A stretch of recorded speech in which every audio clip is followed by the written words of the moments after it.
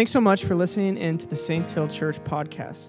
Our vision is to see heaven come to earth, and we do this by equipping the saints to know who they are in Christ, to walk in freedom through the truth, and to make disciples who change the world. We hope this message draws you further into relationship with our Father. And if you would like to give to the mission of Saints Hill, please visit our website at saintshill.church. And thank you. Your generosity helps to keep Saints Hill going. Now, on to the message. In you I find my joy. So good to be with you, not just because there's AC, but every time that I worship here, I'm just reminded that it's just a taste of heaven every time. It is so fun. I'm honored to be here with you guys. So tonight, we are going to be in Philippians. So if you want to go there in your Bible, we're going to be in Philippians 4.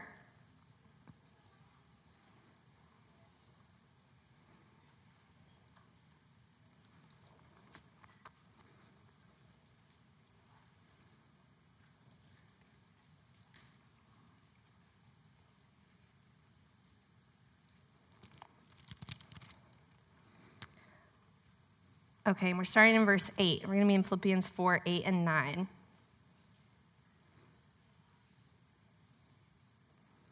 Read with me. Finally, brothers and sisters, whatever is true, whatever is noble, whatever is right, whatever is pure, whatever is lovely, whatever is admirable, if anything is excellent or praiseworthy, think about such things. Whatever you have learned or received or heard from me or seen in me, put it into practice, and the God of peace will be with you. This, if you guys don't know, this summer we've moved out of our worship series, and we're now in a new, it's kind of a series, but it's this time, we took it last summer too, where we step back and we hear from different leaders in the church, different people on our teaching team, just what they're learning, how God's feeding them, feeding the people on that. It's a really sweet way to get this vision for the church, this fullness together, and it's a very intentional time. I love this about summer. I love hearing what everyone is learning, where everyone is going, and getting to see how that impacts us as a church family. And that's kind of where we're at here in the summer. It's super exciting, and I'm honored to get to take a part in that. My teaching notes aren't opening, so we'll see what happens here. That's what I'm doing with all my clicking up here.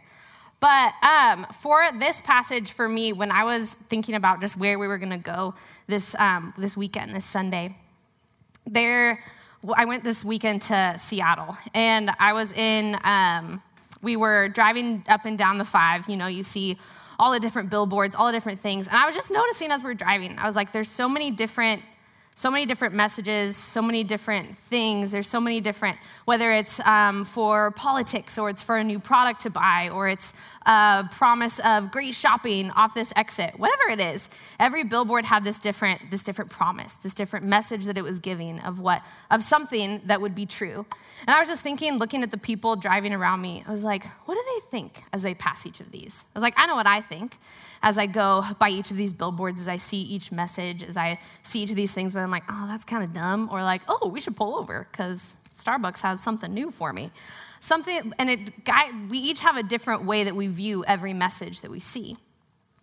And when we come to the scriptures, it's the same thing. And I came to this place in Philippians when I was doing just reading with the Lord and reading through these things that we should meditate on, these things that Paul is encouraging the Philippians to do, to sit and to think on these things.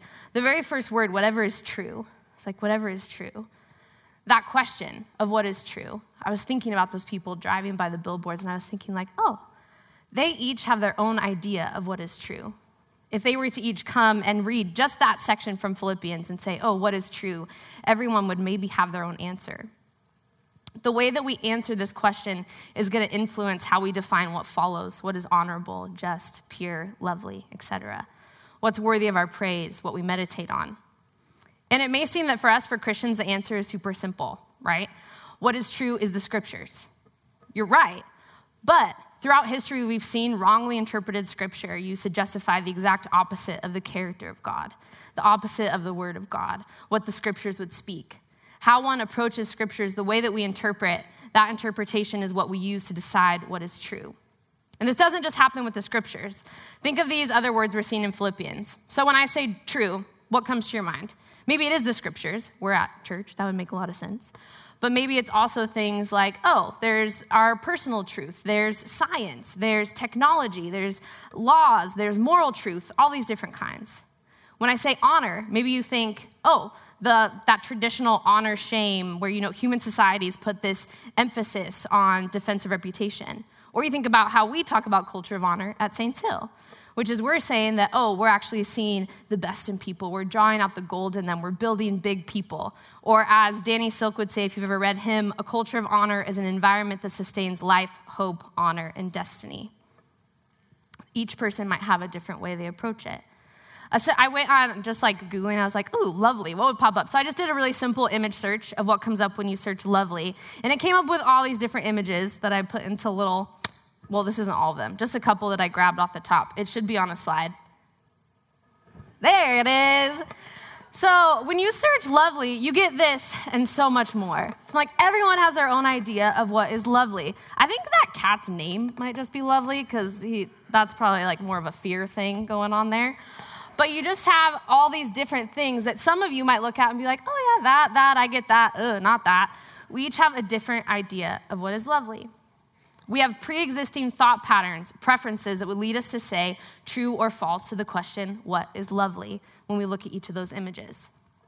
Those examples, you can pull that guide down, are just a few examples of what it looks like, when we bring to the table what we already think, what we've already supposed to be true, what we prefer, and then we make our definitions. We conclude meaning. And we often do that same thing when we approach the scriptures.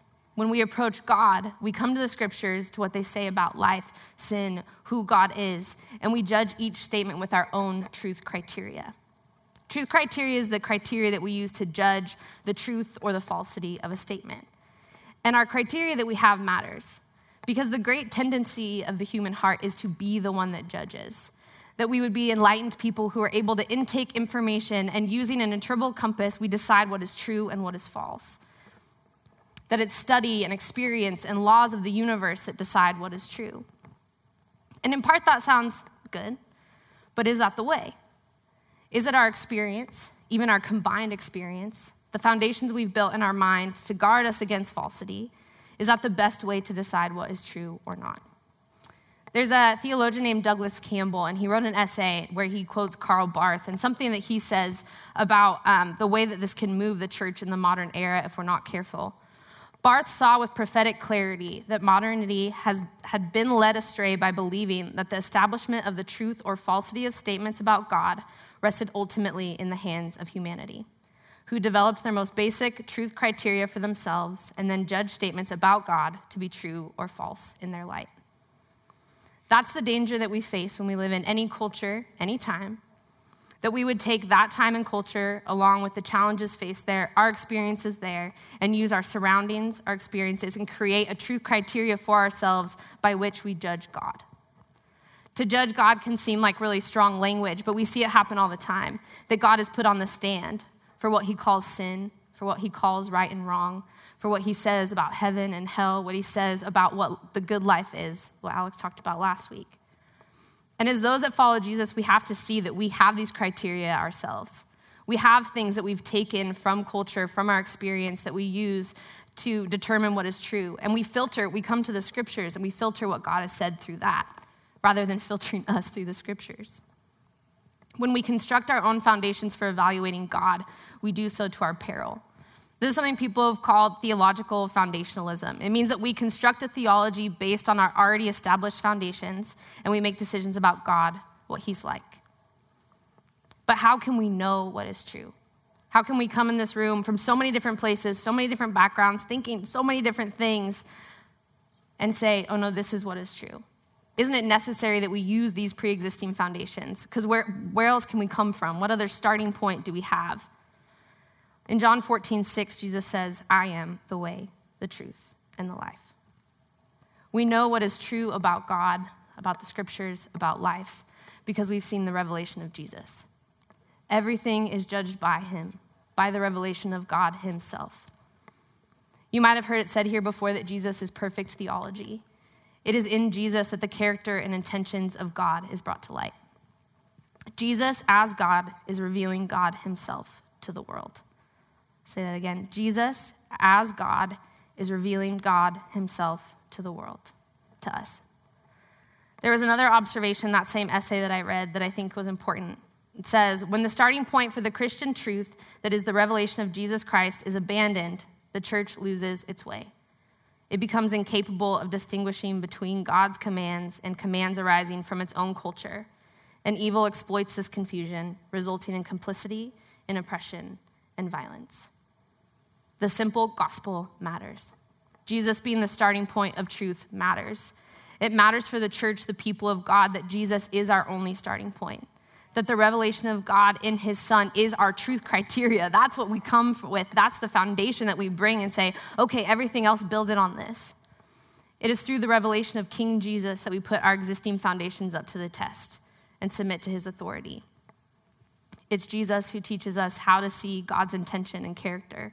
He's who teaches us about sin, the meaning of life. So we come back to Philippians and say, how do we know what to meditate on? What is worthy of praise? What is lovely? What is good? It's a person. It's Jesus. The person of Jesus by who all truth is defined. We cannot use our criteria to arrive at Jesus. It has to work the other way around, or we'll create an idol that we can't get away from. It's a relationship with the Savior. Truth without love, truth without relationship is nothing, and there's no truth without him. I heard a helpful metaphor kind of in regards to this. And it was talking about, so say that your car breaks down, right? And you get a flat tire. You're like, okay, I see the problem. I have this flat tire, and I need to fix it. So you call the tow company or whoever to come fix your tire. They come fix your tire. And you're like, okay, the solution was the tow company to fix my problem, the car tire. I discovered my problem, and then I found the solution. Alternatively, you could have the same scenario where you have the flat tire. Tow company still comes, but they say, oh, you have a flat tire, but it's because there's a nail in your tire. And you actually have a nail in that tire, so that tire is going to go flat too. And you're like, oh, I've been parking by the shed that has all my tools. There must be nails that I've been driving over when I go to park.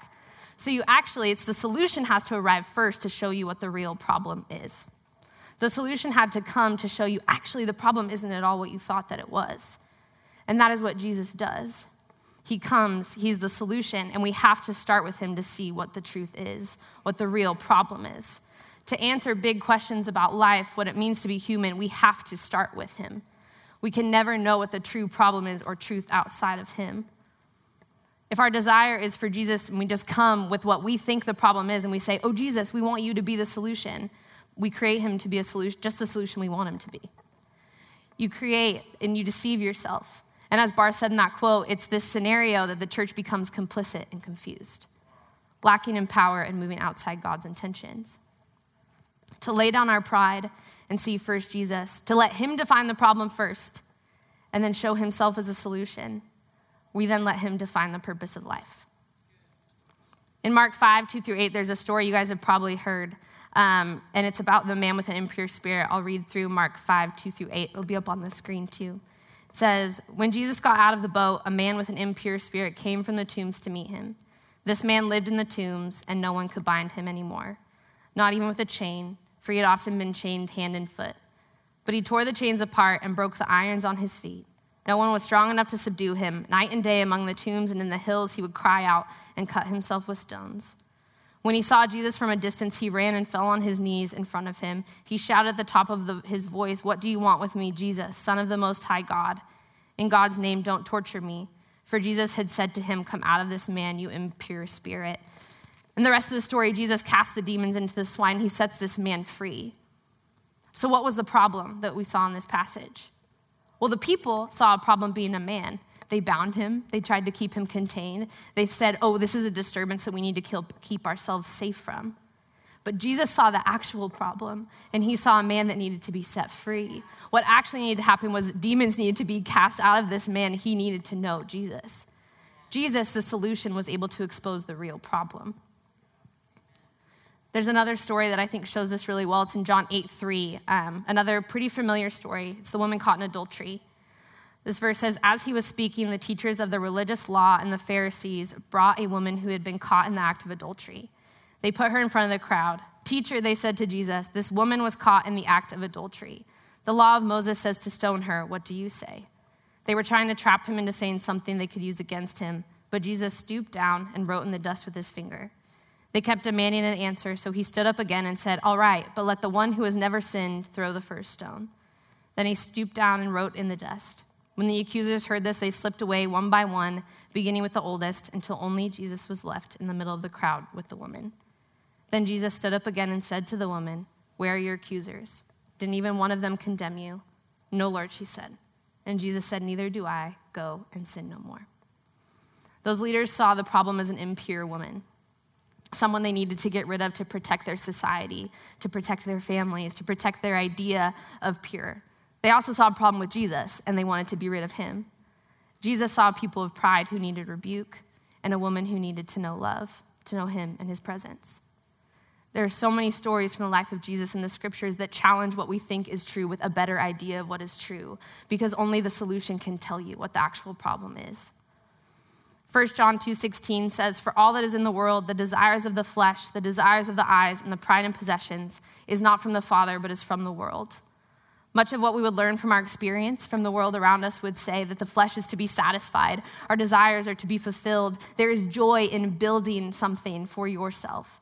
But if we would start with Jesus, we would see joy is found in him alone. We would see that what culture pushes is a lie when we start with him.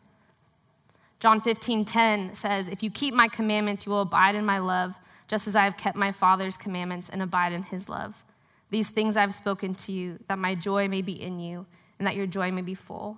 This is my commandment, that you love one another as I have loved you." Jesus would say full joy does not come from fulfilling your desires or taking pride in life's accomplishments, but it comes from obedience, from abiding in joy himself, that regardless of your status, he has loved you and given you joy. Jesus stands to say that the real problem is not the systems that you live in. It's not the people you don't like. It's not the politician that you disagree with. The problem is sin. Sin is the problem that he came to remedy, and it is sin that inhibits people from loving as he loves. The solution, Jesus came to illuminate that problem, came to say, I'm the solution because there is sin in the world that I need to destroy, to expose the desires of the flesh, that they are what keep us from him, that keep us from relationship, and to show us that we can walk in the Spirit, rid of what he never intended for us to carry. Only he can do away with that. Only the solution can do away with that. And it is by the work of the finished cross that we have that hope, that we have hope in true life and joy. True life is only found in what we call the gospel or the good news, that Jesus came as a solution to the problem that maybe we didn't even know that we had, but that we created. We consumed ourselves. We tried to figure out how to make ourselves prosperous, to be proud. We chose to trust ourselves over him. That's the Garden of Eden, right? Is choosing actually, I know truth better. I know the better way than Jesus. And Jesus comes in and says, even though you chose that way, I will come and I'll reveal myself to the world. I'll reveal what truth looks like, walking, living, breathing truth and love. And I will walk with the Holy Spirit in such a way that hell will shudder at the relationship that happens when man is fully submitted to God, fully submitted to the Spirit. Jesus showed us how to do that. And he wanted relationship with his people so much. He wanted you to be able to live that same life so much that he gave himself away, that he sacrificed himself, that he died. But he didn't just die, he came back, he resurrected. And it is that resurrection life that is the hope for us today, that we get to say, oh, resurrection is a new kind of truth. There's a new reality at play. There's a new reality that I live in, that you live in, and it's one that Jesus said. It's one that he said, that heaven is available now. We actually can know truth. The end is decided. And Jesus reveals the character of God, the likeness of God. He reveals God to us, giving the Holy Spirit to live in us, through us. This is what we're invited into. That is the problem that was destroyed. Sin was destroyed so that we can live in and with the solution, Jesus. The gospel, the revelation of Jesus, that revelation of Jesus has to be our starting place. When we come to the scriptures, when we come to the world and we're saying, how do I know what is true? We have to start there. In Romans 14 and 15, Paul writes to the people in Rome. He talks about the weak and the strong. I have just a little snippet of that scripture that I want to walk through. It says, accept the one whose faith is weak without quarreling over disputable matters. One person's faith allows him to eat anything, but another whose faith is weak eats only vegetables. We who are strong ought to bear with the failings of the weak and not to please ourselves. Each of us should please our neighbors for their good, to build them up. For even Christ did not please himself, But as it is written, the insults of those whose insults you have fallen on me. For everything that was written in the past was written to teach us, so that through the endurance taught in the scriptures and the encouragement they provide, we might have hope. When Paul's talking about the weak here, he's actually talking about the Jewish people who know the gospel. They know this true story, but they still want to hold to the food laws. They still want to hold to circumcision. They still want to hold to the old things that make them feel like they have worth in that world. And what Paul is saying, he's saying it doesn't discount them from the gospel, but what the strong do, the strong are those people that Paul includes himself with that say, I don't need to add anything to the finished work of Jesus. I don't need to add a law. I don't need to add an extra. What Jesus did is enough. And the reason this is important is because the scriptures would tell us that strength is found is putting your full assurance in the gospel. That weakness is to think that the gospel is not enough, that we have to add to it. And we see this in the church in America, right? And probably everywhere. I just know the American one a little better. That it's the same struggles with that the Jewish people had to obedience to the law. It's this tendency to add to the gospel, that there has to be something more, a social gospel, a relevant gospel, a universal gospel, etc. But we need the gospel, period. The person of Jesus, period. And we cannot add to it because in trying to add to it, we take away from it. We take away from the power of who Jesus says that he is and what is available to you by saying that, I have something more that I could give to that. We don't. He gave it all so that we can walk in that freedom. Jesus is the truth and he does not need our adjectives. He simply asks for fully devoted lives. So there's questions we can ask, I think a couple, as we come to the scriptures, as we come to Jesus, so that we know, that we can sift through as we're looking to set aside our truth criteria, because Jesus, we want him to be our truth criteria. The first one is that question, am I adding or taking away from the gospel? Starting with Jesus and letting all things fall under his authority means I trust the message of the simple gospel, that the gospel is the solution that defines the world's problems, and I do not look outside of it for what is going wrong. I look to him for what is going wrong and how he has made it right. I don't add or take away from the gospel of Jesus Christ. The second thing to ask yourself when you come to the scriptures is, am I squirming rather than submitting? I think often when we come to the scriptures, we come to Jesus and he just isn't what we wanted to see. He isn't what we wanted to be true. And so we kind of do the squirm, the theological squirm, to be like, actually, it could be this. And we turn ourselves into God by saying actually, maybe that's clear to some people, but I'm pretty enlightened and figured out that that's actually not true. And Jesus is actually giving me permission to be whoever I want to be. But that's not what the scriptures do. The scriptures free us by saying you can submit to the Lord. You can submit to the God of the universe, creator of the world. You don't have to do the squirm. You get to just trust him. And that kind of truth, it requires a response. It says, will I acknowledge this revelation? Will I acknowledge Jesus? And will I come under the authority of his truth? Will I submit? And this isn't even unique to just life in Jesus for us. We all submit to some type of revealed truth. Those who hold claims of truth are those who hold authority. Those that can promise you a future, that can reveal a solution to a problem, they're the ones to follow. For many today, it's the self. It's the only one who can really know my truth is me. So I will submit to my desires. I will submit to my flesh. I will submit to what I want because I know what is true for me. And you deceive yourself. Submission is that is a submission to a wrongly placed authority. We see this with governments all throughout history, right? We see someone who can give us a solution, an authority that can offer you the good life, and you say, okay, I will watch you, I will do what you say, because everything you say must be true if you can promise me that. And we misplace authority. Or maybe it's social influence. It's that person that you follow on Instagram, and you're like, your life looks so good, and I want that life. And so whatever you say is true must be true, because I want to look like you. It's wrongly placed authority. I'm not saying there are not other people in your lives that you'll submit to. The scriptures speak of submission to government in Romans 13, submission to marriage, Ephesians 5, and more. But what is crucial for us, if we call ourselves a believer in Jesus, is that God is the authority in my life. He's teaching me how to submit to him first, how to submit to him alone, and then in relationship to others. It is a submission of love. It is a submission of freedom. Submission is not a dirty word. It is a freeing word. It is a word that lets us live the life he has designed us for as we submit to his authority. The third thing that we can ask ourselves as we approach the scriptures, when we want to see what is true, is am I seeing my experience first or Jesus first? Our experience can be a really big influence in what we think, the way we address the problems of mankind, of the world around us, because that's what we've felt, right? That's what we've seen. We use our experience to decide where true hurt lies. And your experience does matter. God sees each experience and walks alongside us. But experience can't be our starting point for truth. Experience cannot be the place that I come from to decide what is true about God. Instead, as real as our experiences are, and as much as God sees and cares, they cannot define my reality. Jesus must define my reality. And thank goodness that Jesus does define reality, because his kingdom says death is defeated and heaven is right now. And I'm not saying that if we go through those questions, use those filters. I think those are helpful for me as I come to the scriptures. But it's not going to mean that we all come to the same interpretations all the time when we study the Bible. There's still going to be gray areas in the scripture. There's still going to be place to disagree, to walk with Jesus, ask him questions. But the point is that we approach the scriptures first in relationship, that we approach the scriptures in love, and we approach him as authority, not coming as the authority trying to manipulate God with our agenda. And where the scriptures are clear, we try not to muddy them, but we submit to the one that we love. And when truth is revealed, we're changed by it.